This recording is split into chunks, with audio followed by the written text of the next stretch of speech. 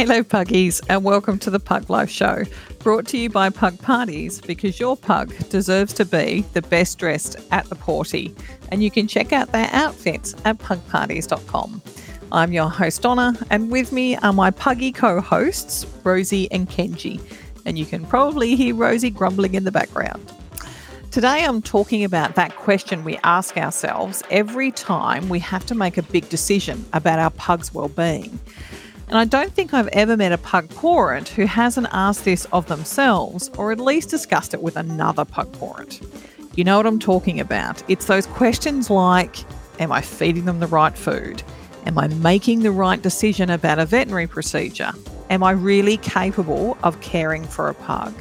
And the dreaded, am I making the right decision when it comes to making that decision? So I thought I'd share with you some of my am I doing the right thing moments and what I have learned so far from them. But before we zoom in, I want to remind you to subscribe to our newsletter in the show notes so you get advance notice of our episodes and much, much more. Now, recently, we changed our vet for one that deals with pugs on a more regular basis because we wanted to make sure that we didn't miss anything with Rosie getting older and Kenji having a long list of health challenges.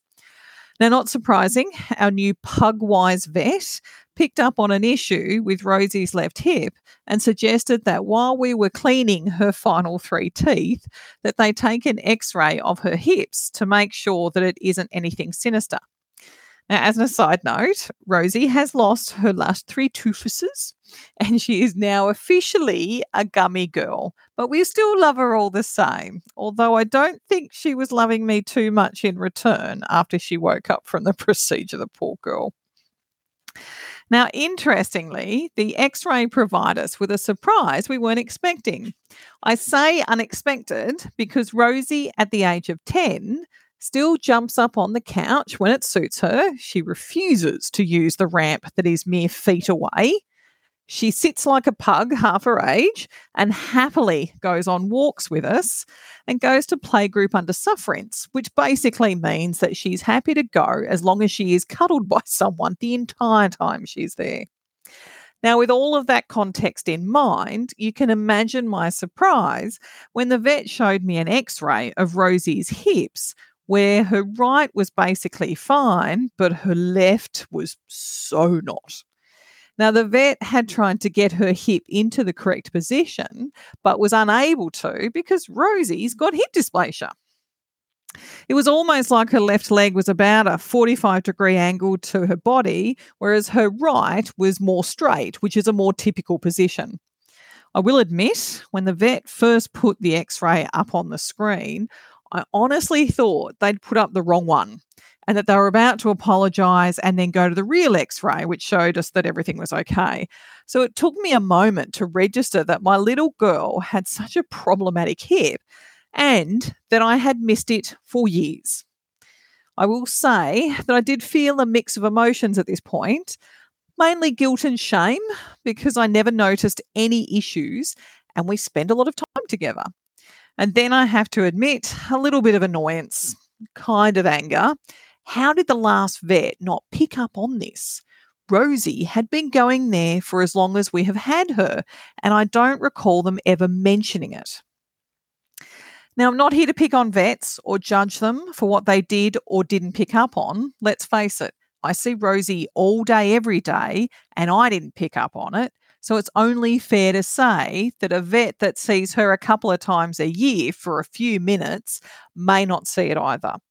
All I can say is that going to a vet that has a lot of experience with pugs is worth the effort since we now know what our options are to make Rosie's quality of life better in her final years, which is the dilemma I'm now faced with. What do I do that is right for Rosie's quality of life balanced against the fact that she is 10? Every pug I've had the privilege of being a pug mum to has put me in the position of having to ask myself, am I doing the right thing? So this dilemma is not new to me. With Rosie, we're now exploring options that range from medication to surgery. We know that at her age, surgery is risky and it may not give her everything we want it to, and it's expensive, like all veterinary procedures are. We're also taking into consideration that from what we can tell, it hasn't stopped her from living her best life to date. Although we have noticed a little slowing down that we had attributed to her age. We have all of our pugs on joint formula as part of their usual routine, so we already had that covered off, but we might need to go more heavy duty to see if that makes life a little bit better for our princess in the long run. Either way, we're now in the research and weigh up options phase of the am I doing the right thing conversation, which is why I thought I'd share with you what we have either done ourselves or what we know others have done in similar situations in the past to help you basically research a bit calmer in the future. Maybe that's the best way to put it. Now, because we're still in the early stages of our decision process with Rosie, I'm going to use examples from one of my other pugs, Winston, with whom we had to ask this question repeatedly over a 12-month period whilst he was in and out of hospital due to complications from surgery and pneumonia. And it's a lot easier to talk about something that we've already done than what we're still kind of going through at the moment.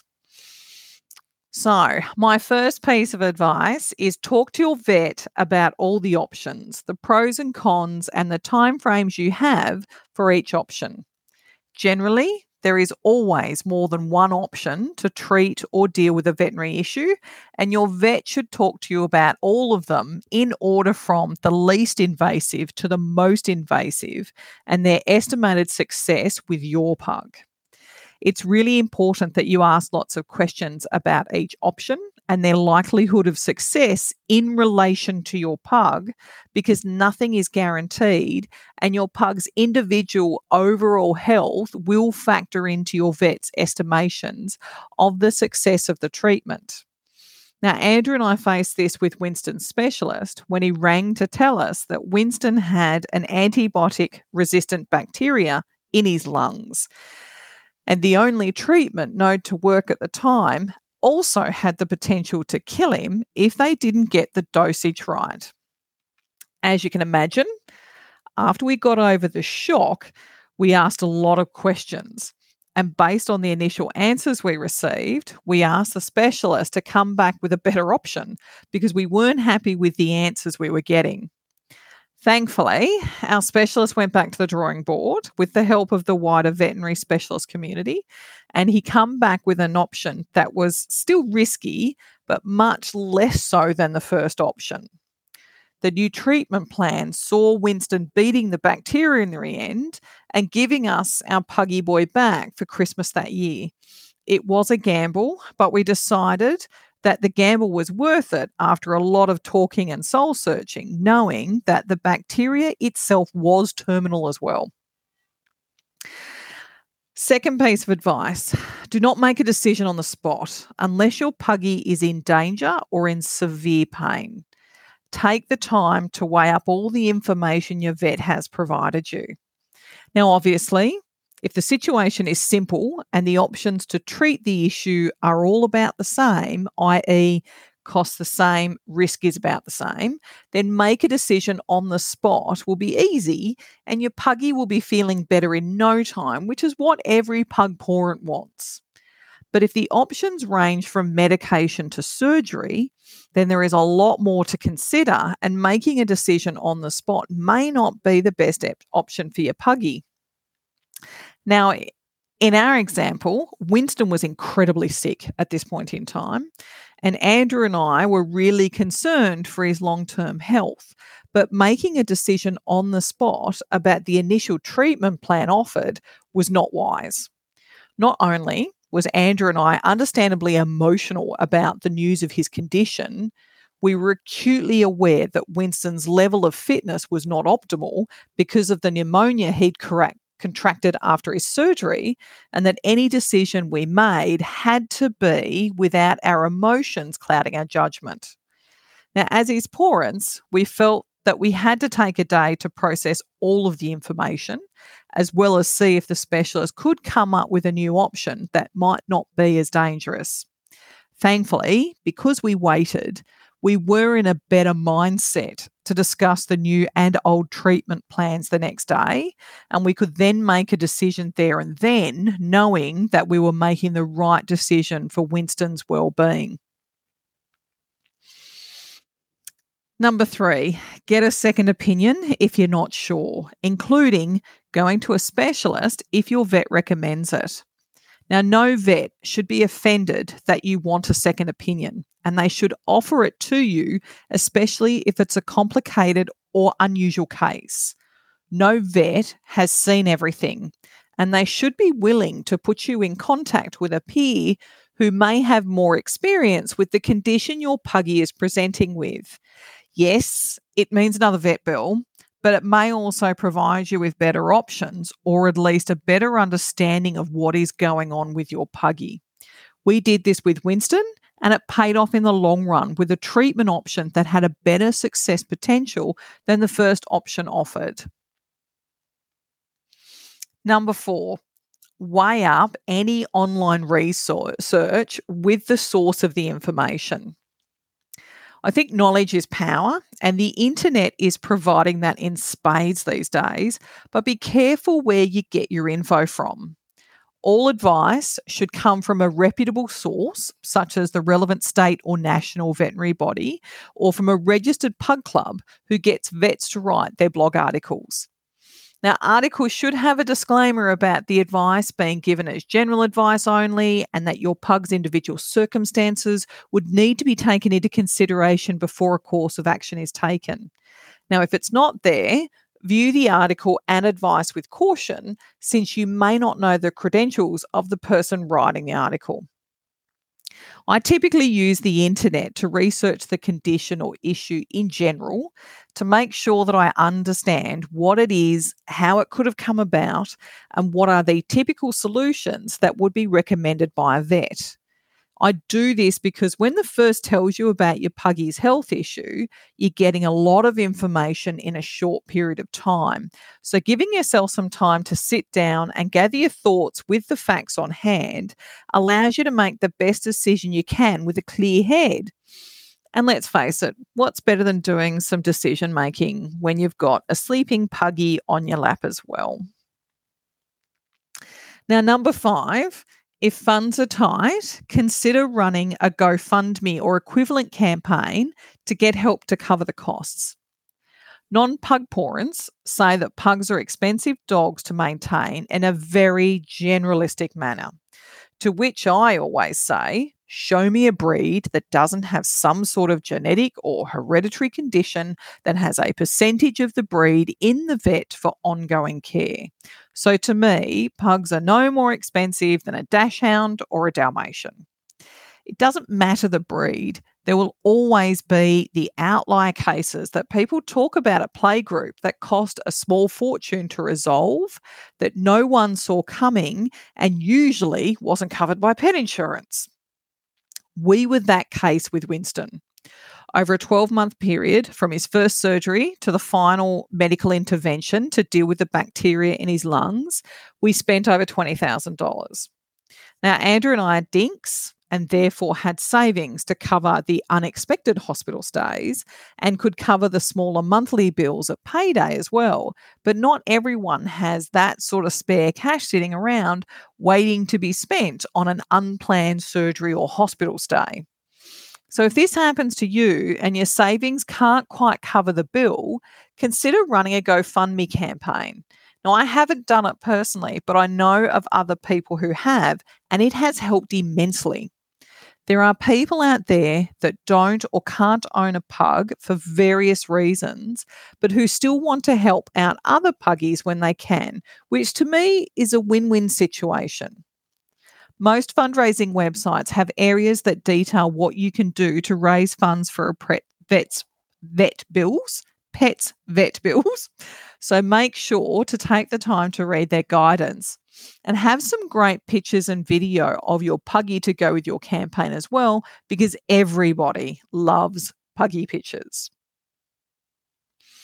Now, number 6, ask other people in your pug community if they have come up against a similar issue and what their experience was like. I'm not recommending that you ignore what your vet or specialist is advising and go with Dr. Google or the person that you just met at the leash free park. But you may have to make a serious decision, and speaking to someone who has had a similar experience to you helps. Even if it's just to hear the words, "It's okay, I was shit scared myself," or "I had no idea if I was making the right decision or not, so I went with my gut and chose the option that gave my puggy the best chance of success," really helps. I think that sometimes just knowing that other pug parents have been in a similar situation to yours, because no two are exactly the same, makes your journey a little easier. They may tell you about their amazing vet or specialist that you can go to for a second opinion, or the changes they made to the house so that their puggy's recovery was as comfortable as possible. Or they may have figured out a way of hand feeding their very food orientated puggy without losing a finger. And as a sidebar, if you haven't guessed, I didn't figure out how to feed Winston without losing a finger. So anyone who has is very welcome to come onto the podcast and share this gem, because I know I'd really like to know. My last piece of advice is know that whatever decision you make, you're doing the best that you can for your puggy, and they'll love you for it. As I said at the beginning of the podcast, every parent asks themselves at some point in their puggy's lives, am I doing the right thing? And I say, if you're doing what you can to make your puggy's life better, then you're doing the right thing. What's more, I know there are thousands of pug parents out there that have gone through this themselves or are going through it right now, like we are with Rosie. So you're not alone. Now, on that note, we'd love for you to share your stories about the time you asked yourself if you're doing the right thing over in our Facebook group, Living the Pug Life, because that's where crazy pug parents hang out. And if you liked this episode or you think it would be useful for someone else, please share and leave a review with your favourite podcast host so more pug parents can find us and join in with the fun. So until next time, puggies, thank you for joining us today. Have a pawsome week, and humans, be generous with the snackies.